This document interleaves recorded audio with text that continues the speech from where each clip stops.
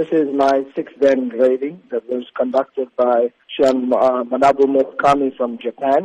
It was a physical test, so I had to go through a physical examination in keeping with the standards from SKI Japan. I passed that grading exam. The master had flown in from Japan, the chief instructor of the organization. Talk to us about the preparations and training you had to undergo before this physical exam. Well, for me, the preparation began last year in October. I've had probably 6 days a week of intensive training myself.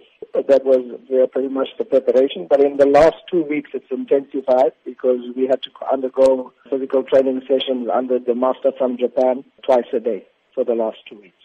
What will this new grading now mean for your future career in the sport of karate? Well, basically, it's now given me a whole new outlook in terms of my ranking. I'm now regarded as a Chihan, which is master. So I've moved up from the title of sensei, which was up to 5th Dan.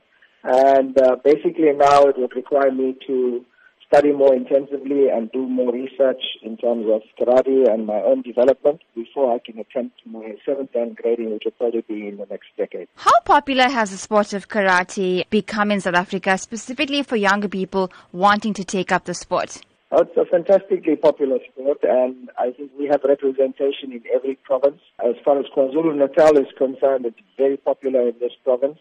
Gauteng would probably have the most amount of karateka in the country, but we are a close second. Youngsters are more and more getting involved in karate, which I definitely encourage because it helps them to become better human beings.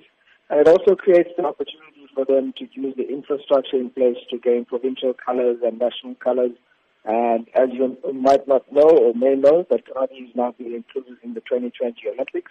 So we've seen a huge influx of new athletes and new karateka coming into our dojo.